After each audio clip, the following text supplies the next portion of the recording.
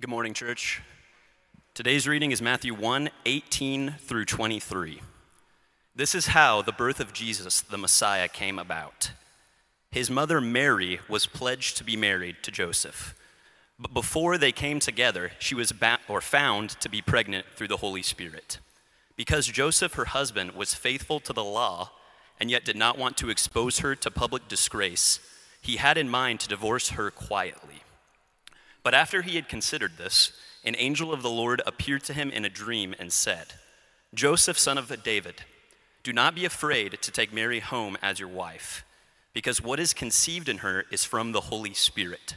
She will give birth to a son, and you are to give him the name Jesus, because he will save his people from their sins."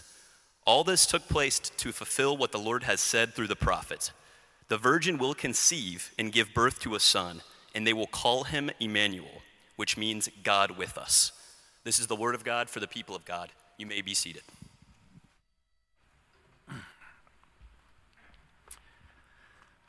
Okay, hey, well, thank you, Connor. Appreciate that. Hey, if you're a visitor with us this morning, we're so glad that you're here. We're starting a brand new series today.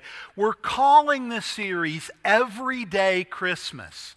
Now, the reason we're calling it that is we're going to actually look at the Christmas story through the lens of four different rhythms that we believe should be a part of every follower of Christ's rhythm, like every single day.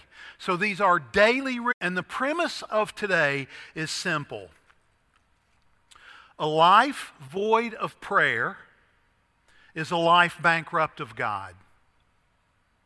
A life void of prayer is a life bankrupt of God. In other words, a prayerless life will almost always bring a godless life. A life without prayer equals a life without God. What I want you to hear today is that it is impossible to have intimacy with God without a daily rhythm of prayer. And therefore, every follower of Christ should be growing in their prayer life, should be the first priority for every one of us in the room. Now, when it comes to the Christmas story, this rhythm of prayer is foundational. I mean, just as it's foundational to the story that you're telling with your own life. In fact, for thousands of years, Israel had prayed for a Messiah. And the Christmas story, the birth of Jesus, was the answer to thousands of years of prayer. And what we're going to notice today as well is that each of the characters in the Christmas story had a vital prayer life, which is precisely why they were chosen by God to be part of that story. So this story, the story of Christmas is lathered, it is saturated, it is bathed in this thing called prayer. And that means that one of the calls of this Christmas season when we think about the manger is that we don't approach the manger with our feet, we approach the manger with our knees. So rather than just kind of tease out a few verses within the Christmas story, the way we're going to do this today is we're going to zoom out and we're going to take note of how each of the characters in the Christmas story prayed. But before we do that, I want to address a couple of other things. So first, we got to talk about the purpose of prayer. Because if we're not on the same page as to what prayer's purpose is, we're just dead in the water before we even start. And if we're not clear on the purpose of prayer, some of us are going to get discouraged. So let me kind of tease that out. So a few years ago, I was having lunch with a friend, and we began to have a conversation about prayer. And here's what he said to me. He said, well, I've tried the prayer thing, but it didn't really work for me. That's what he said. And so I kind of said, well, tell me about that. And so he said, well, I've asked God to do stuff for me, or maybe to do stuff for my family, or maybe to do something for a friend or somebody that I love or care about. And, God really just hasn't, he doesn't always, follow through on that. And so I just kind of quit doing it. And so the reality is this, that the purpose of prayer is far more substantive than just trying to get God to do something for you, or to get God to bless you. See, the purpose of prayer is intimacy with God. In prayer, listen, we learn to love God more than anything that we might get from God. Like in prayer, we learn to love God's face more than just what His hands can do for me. See? So prayer is more than just getting God to do things for you. It's the essence of a relationship with God, with intimacy with God. Prayer is, before it is anything else, keeping company with God. And the downside, right, is at Christmas time, our lives ramp up. They get busier. They don't get slower. And so in a season like that, prayer can kind of get pushed aside, right? Because there's Christmas gifts and lights and parties and wrapping and cleaning and entertaining and all the things that we do at Christmas. But here's the reality. Here's the danger. If prayer is not foundational to what we do every single day, if it's not, if our days aren't bathed in that, then we'll have all the trappings of Christmas. I mean, all the beautiful things, all the lights, all the presents, all the things. But we'll go through Christmas without Christ. And this is why some of you get to Christmas afternoon and you feel so tired and empty. Because you're doing the trappings of Christmas without the essence of Christmas. So in a moment, we're going to look at how the characters pray, but I want to address one more thing as it relates to the Christmas story. So sometimes when people read the Christmas story, or preachers preach the Christmas story, or we sing about the Christmas story, we have a tendency to anesthetize it and kind of clean it up, make it nostalgic. And I want to address this. So, for example, we sing songs like Silent Night, Holy Night, All is Calm, All is Bright, right? But the reality is, when a careful reading of the scriptures, the Christmas story tells us that simply isn't true. That's not what happened at all. The Christmas story is jolting. It's jarring. It is filled with people who have been disappointed, people who are stressed out, people who have been outcasts. It's filled with all kinds of people. And the Christmas story is just simply unsanitary, right? Jesus was born in a feeding trough for animals, in a barn with animals. And if you have animals in a barn, what else is in that barn? Yeah. See, that's what Jesus was born into. There is nothing calm. There is nothing sanitary about the Christmas story. Just like there's nothing clean about your story. And this is what is so meaningful about Christmas.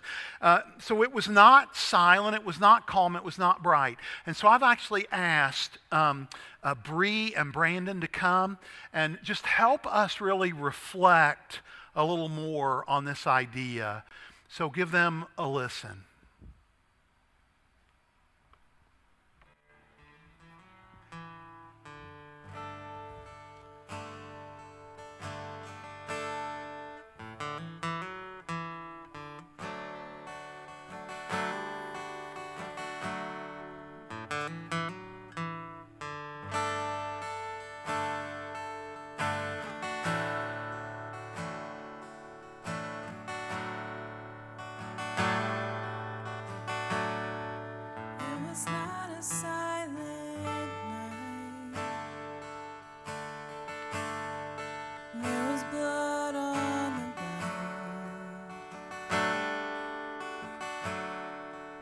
could hear a woman cry in the alleyway that night, in the streets of David's town. And the stable was not clean, and the cobblestones were cold. Little Mary, full of grace, with the tears upon her face, and her mother's hand to hold. It was a labor of pain. It was a cold sky above, before the girl on the ground in the dark, with every beat of her beautiful heart. It was a labor of love. Noble Joseph by her side, his calloused hands and weary eyes. There were no midwives to be found on the streets of David's town in the middle of the night. So he held her and he prayed, shafts of moonlight on his face,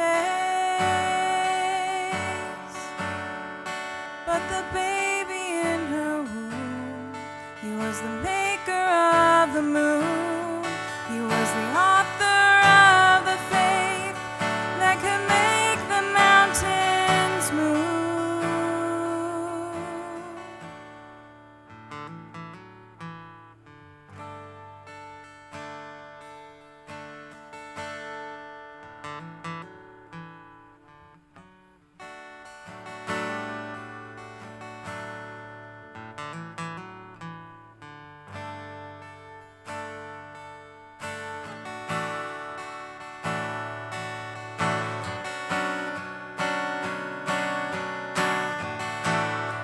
It was a labor of pain. It was a cold sky above,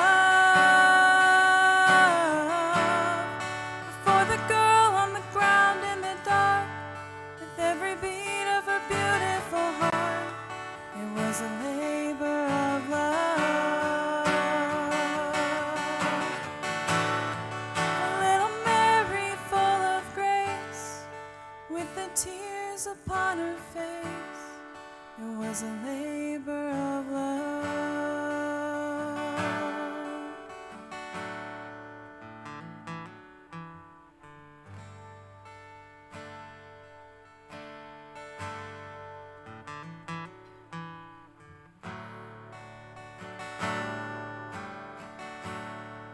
It was not a silent night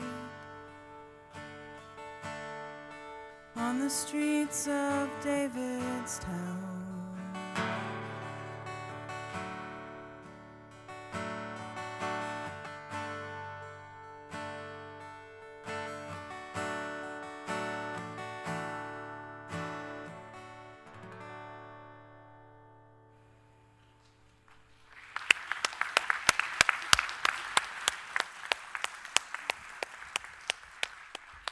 Thank you guys so much.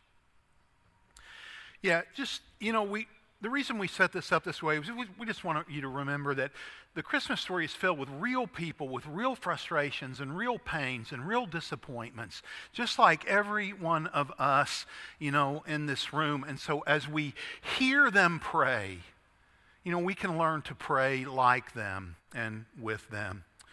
So something that some of you may have never noticed before when you think about the characters, we get to know most of the characters in the Christmas story by the things that they say, but that is not true of Joseph. Do you know that in the entire Christmas story, Joseph is talked about, we're told what he does, but he is never quoted. I mean, we know he talked, right? But in the Christmas story, he's never quoted. And so the story, the angel appearing to Joseph in Matthew 1:18, it records the angel's words to Joseph in a dream, but we have no record of a response. We only know what Joseph did, and here's what he did. Look at verse 124. When Joseph woke up, he did as the angel had commanded him. And this is what this means. It's so important to understand when you think about prayer that prayer is a two-way street. Some of us think of prayer as talking to God, and that is certainly true. But that's only half. That's only one side of the coin. The other side of that coin is that prayer is also a time for listening to God. God responds to our prayers. So it's talking and it is listening. See? So prayer is one of the ways that I learned to recognize His voice. Now, when I talk about the voice of God, here's what I mean. I mean that God speaks in a still, small voice into our spirits. His Spirit that lives and moves and breathes within us speaks to our spirit. This is usually, what this usually feels like or looks like is an unction or a prompting that you need to act on. So maybe God will place a thought in your mind along the lines of, hey, you need to pray for that person.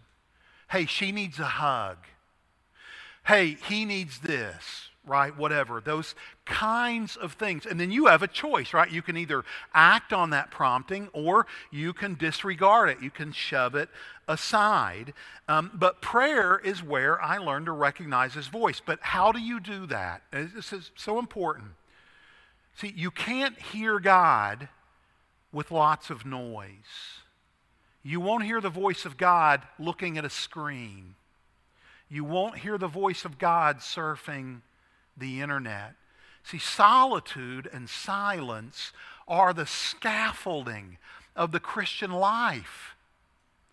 You need to be silent. Now, how many young parents do I have? How many new parents do we have in the room? Not a lot, but some. So if you're a new parent or a young parent, how do you get silence in your house? Well, probably with one of those, right?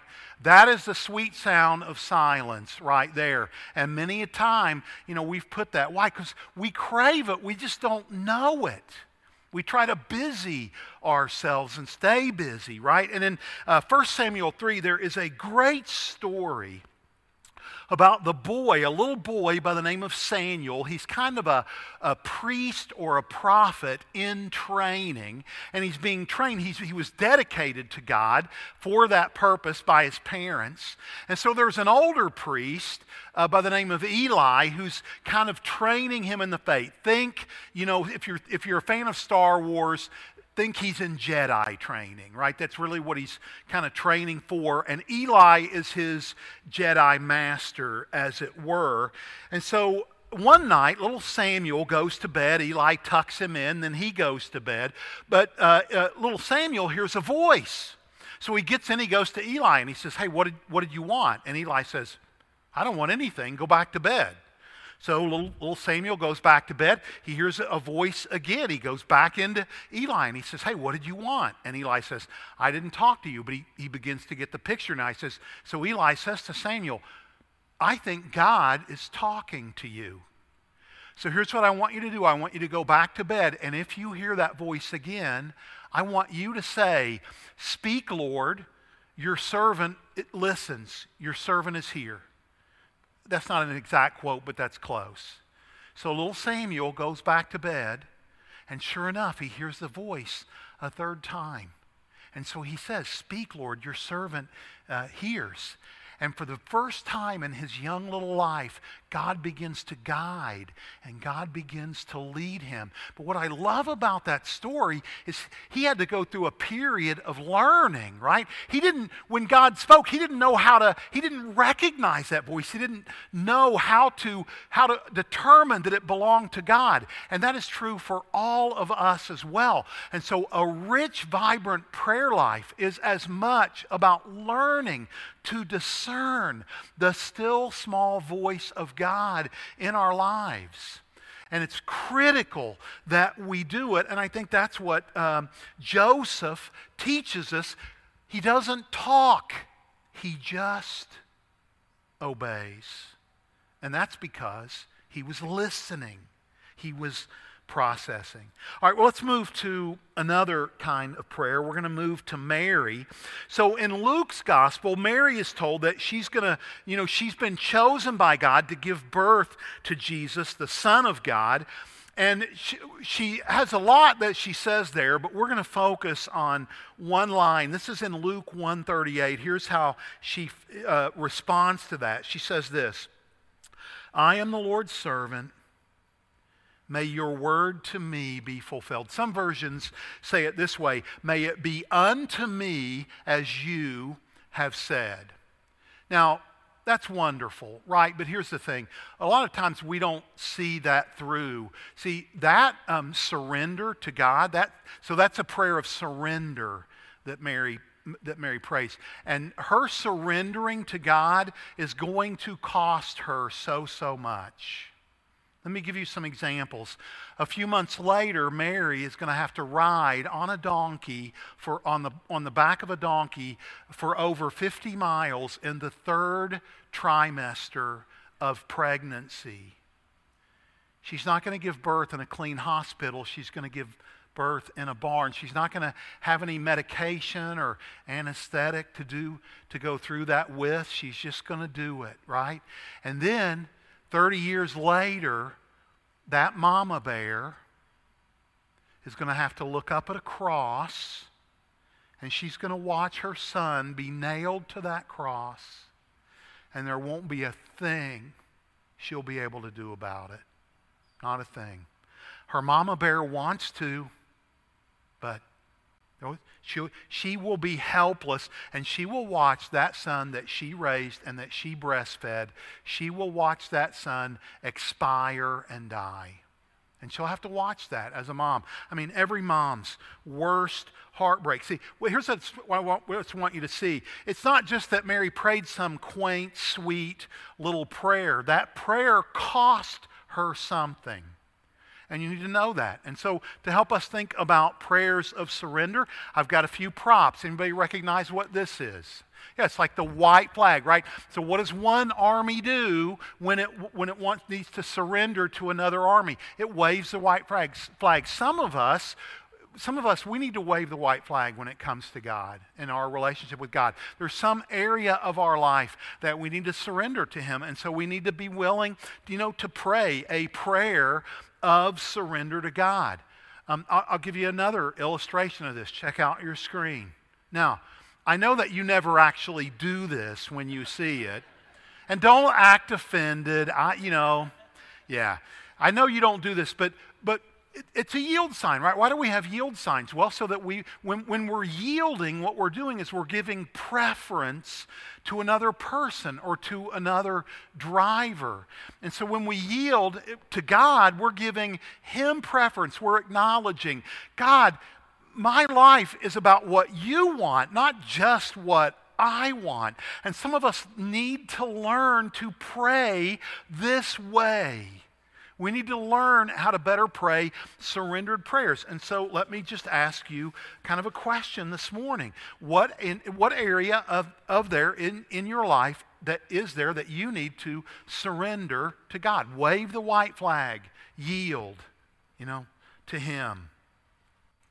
Well, let's move from Mary to the angels. So the angels who appeared in the sky over Bethlehem, they offered prayers of what might be called praise, or prayers for the glory of God, praise for who God is, and we need to learn how to pray those kinds of prayers. This is Luke chapter 2, verses 13 and 14. A great company of the heavenly host appeared with the angel, praising God and saying, "Glory to God in the highest heaven, and on earth peace to those on whom his favor rests." So I would just invite you this holiday season, as you're meditating on God, on who he is and what he's done, that you would respond with worship, with thanksgiving, with praise, and that we would become a people and that you would become a person and a family that realizes that I am here for the glory of God. I'm not just here to glorify myself. I'm here for the glory of God. That's why he put me on planet Earth, so that I might be an instrument of his glory. And here's my my praise. It's like you go, God, you're number one. You're number one. You're number one. You're number one. God, you are number one. To you alone be all the glory. We'd actually ordered a big hand. I was going to put it on, but Amazon isn't now going to. It was supposed to be delivered Friday. They sent us a message this morning and said, well, it's not going to be here till 10 o'clock tonight. So you don't get to see that. You get to see a picture of it instead. But this should remind us, right? Hey, look, IU's not number one. Purdue's not number one. Georgia's not number one. Alabama's not number one. No, he is number one. To him alone be all the glory. Prayers of praise. Here's another one. So shepherds, these were the outcasts of the Christmas story. The shepherds learned of Jesus' birth also from angels, and they searched out the baby. In other words, they'd been waiting for the birth of the Savior.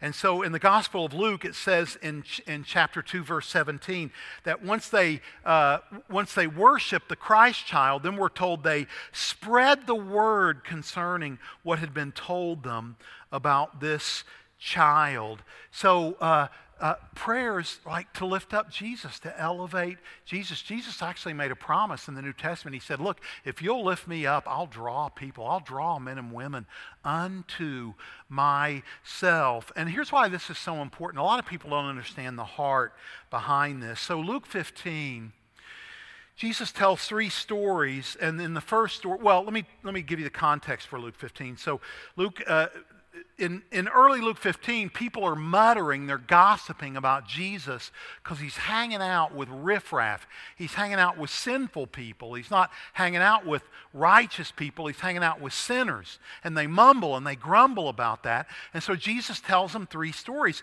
essentially to say, look, you don't know the heart of my Father. You don't know God's heart for lost and wayward people. And so he talks about a shepherd that leaves the 99 sheep in the field, safe in the field, in order to go and look for the one wayward sheep. So the shepherd's willing to walk through thorns and thistles and deep woods and it just get messy and get dirty as the shepherd looks for this sheep that's wandered away. And here's the thing about that story that's so powerful. That is your story. That is my story. That is our story. There was a time where you were wandering from God, when you were lost to God, when you were living your life far from God, and God sought you out and brought you into the fold, back to the flock. He rescued you. And here's the truth about my story with God. God rescued me when I was running as fast as I could from him in the other direction. Because the reality is that's what the bend of our hearts is toward, right? We want to run from God because we want to be able to do what we want to do, not what God wants us to do. That makes us uncomfortable. And so I ran from God, but God sought me out. And so so the one is so important to God. And so let me just ask you a question. Who is your one? Who is it that you work with? Who is it that's a neighbor? What relative needs to be in a relationship with Jesus? They need a Savior. I mean, in the reading that Connor did just a few moments ago, Jesus was described as the one who would rescue or save people from their sin. And not just from their sin, from their very selves. One of the prayers I prayed this morning, God, thank you for saving me not just from my sin, but from myself. I don't like myself when I'm not walking with Jesus. You wouldn't like me if I wasn't walking with Jesus. My wife doesn't like me when I'm not walking with Jesus, right? He doesn't just save us from our sin. He saves us from ourselves. From ourselves. And so, who in your life needs Jesus as their Savior, needs to be in a relationship with Him? Because right now, they're navigating life and they're navigating Christmas apart from Him, without His wisdom, without His love, without His guidance, without His strength. Who is your one? And here's kind of the way I want you to think about this. Everybody needs a one. Everybody does. You can't save everybody, but you can help be a part of somebody's salvation story in your little circle of influence. Who does that need to be? And so here's what I would say this morning. Pray for them. Offer salvation prayers over them. I'm not saying pray in front of them, right? Hey, pray they get saved. No, don't do that, but pray for them. And here's a huge, huge deal. So a lot of us, so here's what I did in the early years of ministry. Somebody would like dump on me. They would say like all the things going wrong, right? This happens to you 50 times a day, right? Because people have problems. All of us have problems. And so when we bump into somebody else, we share those problems, right? Well, what I would always do is I would say, hey, well, you know what? I will pray for you. And then what would happen is I'd bump into them 3, 4, 5 days later and go, duh! I forgot to pray for them, right? So here's what I do now.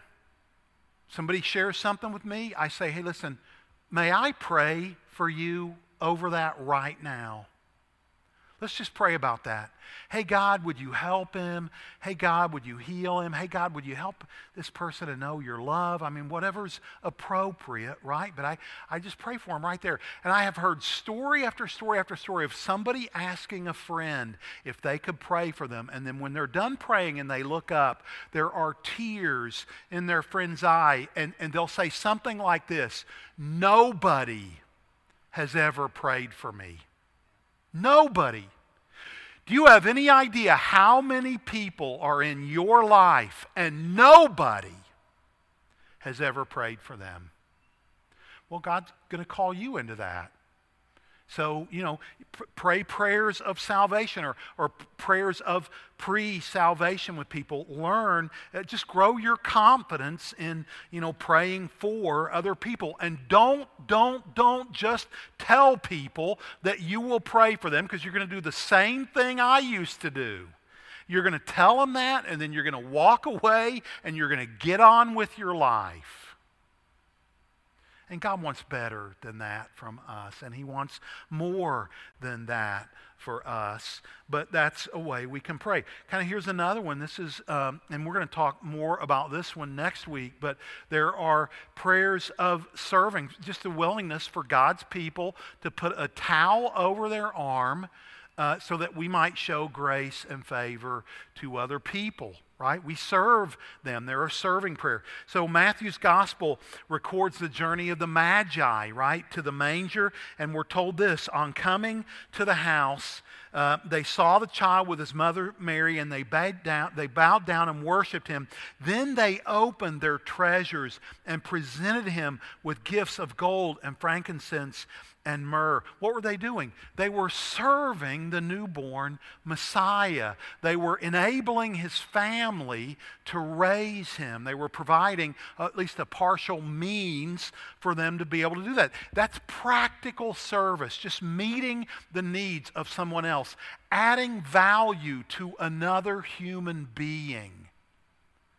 And so we can pray that, hey, God, would you use me today? Hey, God, would you help me serve well everybody that I lock eyes with? Hey, God, would you make me willing to put a towel over my arm and get messy? Listen, people are messy. So we have to be willing to wade into their mess, with a towel over our arm, right? And then a couple of lesser-known characters in the Christmas story I want to reference for a minute. So one of the lesser-known participants actually happens about a week after Christmas. Joseph and Mary take the infant Savior into the temple, and there at the temple is a man by the name of Simeon. And he prays a prayer of blessing, And here's what I want you to think of when you think about a prayer of blessing. Well, let me read this first. He says this. He says, Sovereign Lord, as you promised, you may now dismiss. He's saying, hey, this is the day I've longed for. This is the day I've waited for. I can finally die, God, because I know that here in this life is the Savior of the world. We've been waiting as a nation for thousands of years. He's finally arrived. For my eyes have seen your salvation, which you have prepared in the sight of all the nations, a light for revelation to the Gentiles. That's anybody who's not a Jew. So that's probably every one of us in the room. We are Gentiles because we are non-Jewish. And then he says, and the glory of your people Israel. Now, what does he mean by that? Well, here's what he means. Jesus was born a Jew. And so the light of the world is going to come from the Jewish nation. That's our Jesus. And so, that lifts up all the people of Israel because Jesus, was born to them, right? And then we're told this in the very last verse. The child's father and mother marveled at what was said about him. Then Simeon blessed them. Do you know that you can pray prayers of blessing on people? Hey, God, give them favor. Hey, God, would you bless this? Hey, God, would you bless that? Hey, God, would you do good things for so-and-so? Would you do good things for him? Would you do better things for her? I mean, just these prayers of blessing that we can pray over people. And here's the picture I want you to have of that. Yeah, prayers of blessing. Saying, praying for you, prayers of blessing. And then one last kind of prayer. This would be called prayers of, and this is different than praise.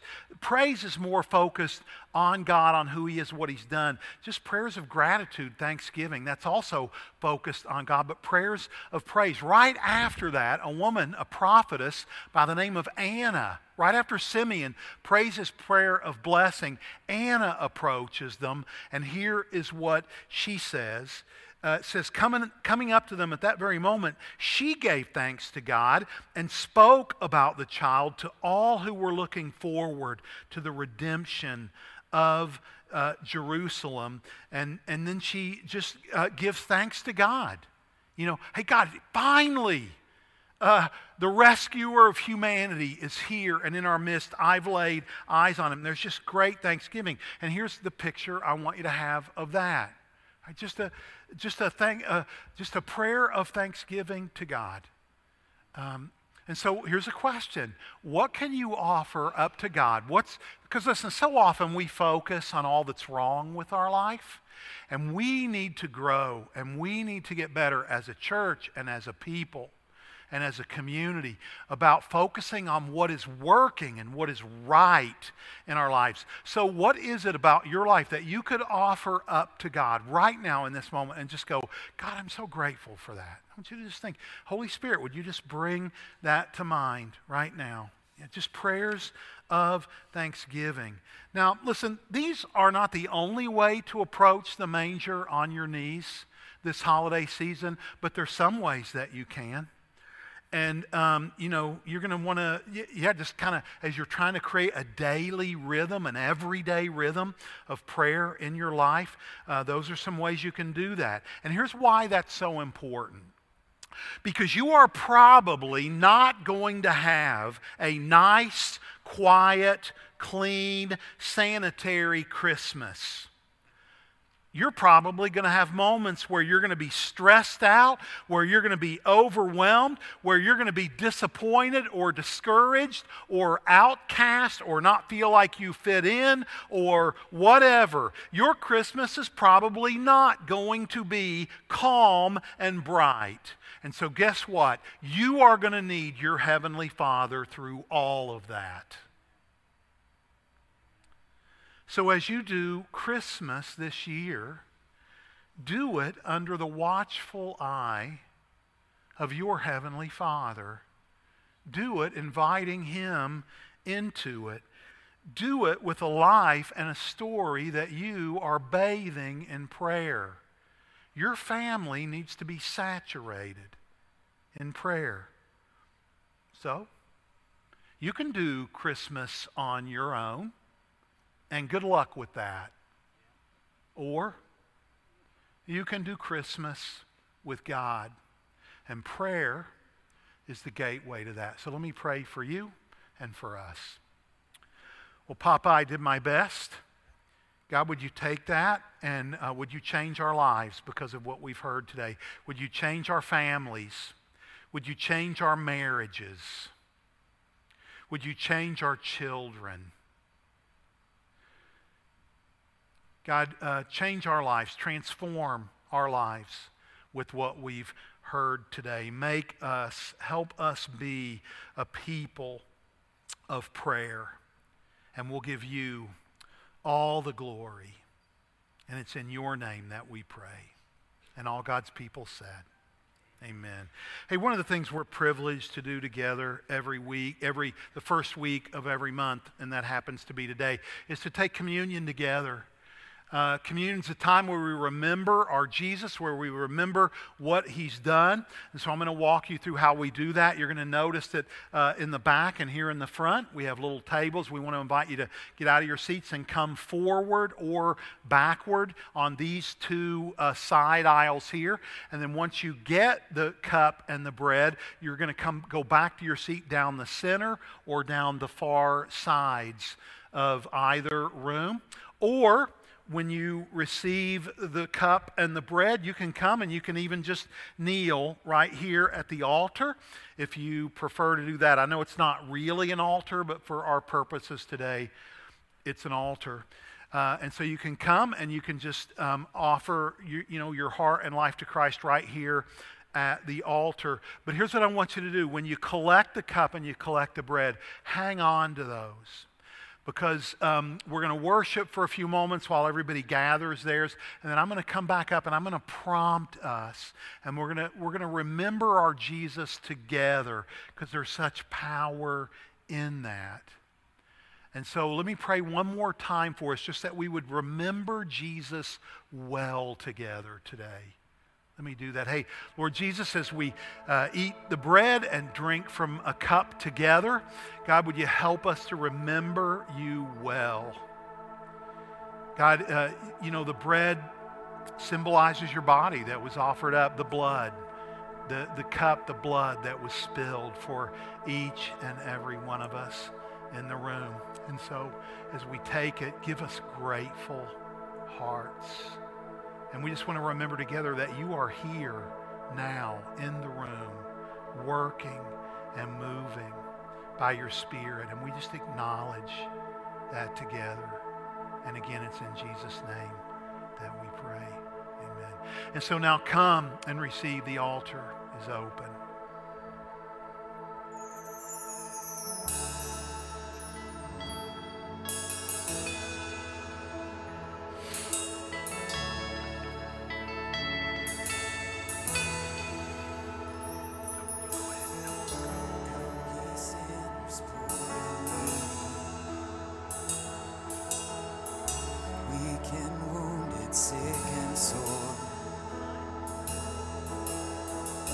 Jesus ready stands to save you with compassion, love, and power.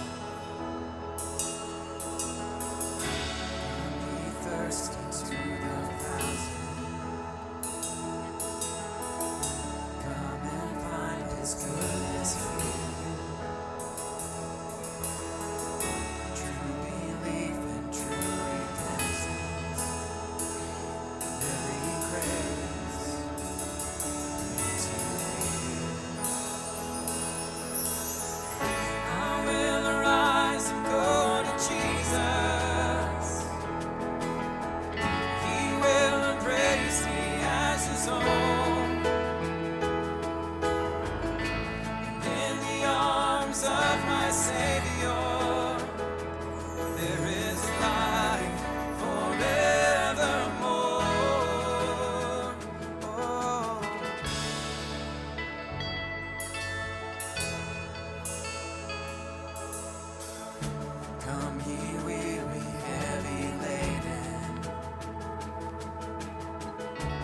lost and ruined by the fall.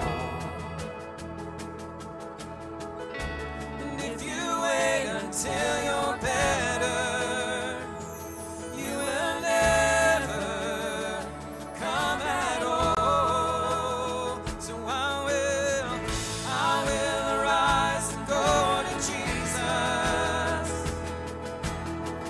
He will embrace me as his own. In the arms of my Savior, there is life forevermore. You are life forevermore.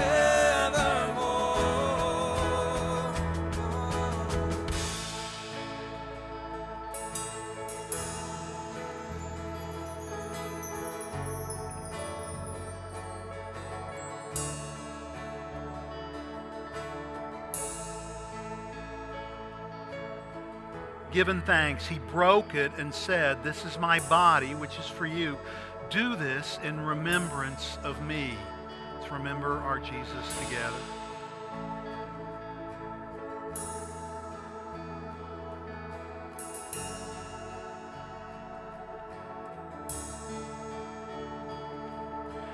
And in the same way, also, he took the cup after supper and said, "This cup is the new covenant in my blood. Do this as often as you drink it in remembrance of me." Once again, let's remember together.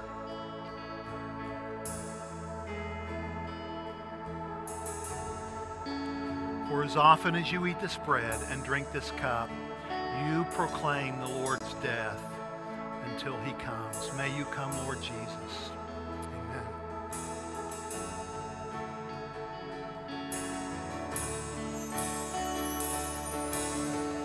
There's no one else for me, and no one else for me. I won't look back, I won't look back. There's no one else for me, no one else for me. I won't look back, I won't look back. There's no one else for me, no one else for me. I won't look back, I won't look back. There's no one else for me, no one else for me. I won't look back, I won't look back. I will arise and go to Jesus. He will embrace me as his own.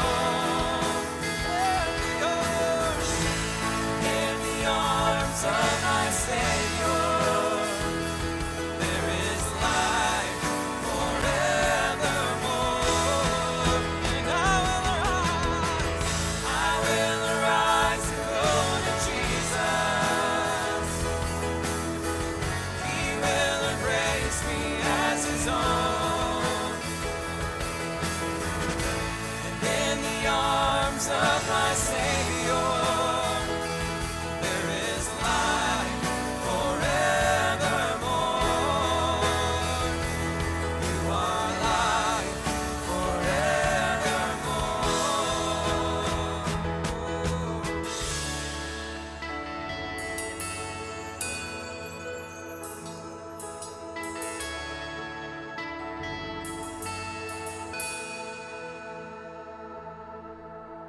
Father, you are life forevermore, and we're grateful for that. God, we stand before you as people who once deserved and were destined to death. And then you sent your Son, and you lived among us. And you taught us, and you healed us. And you said, whoever follows me will not perish, but live forever with me. And then you died on that cross, and you took upon you all of our sins.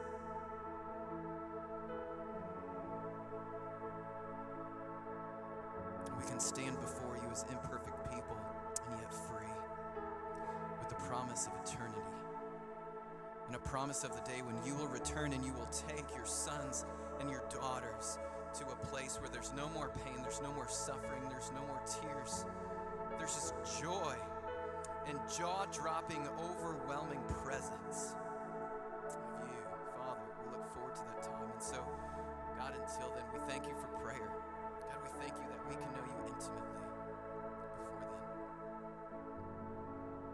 So, God, would we become praying people in this community, so much so that the light that cannot help but come out of us would change this community. We commit that to you, and we ask you to help us with it. And together we say we love you. Say that to him, church. We love you. In Jesus' name we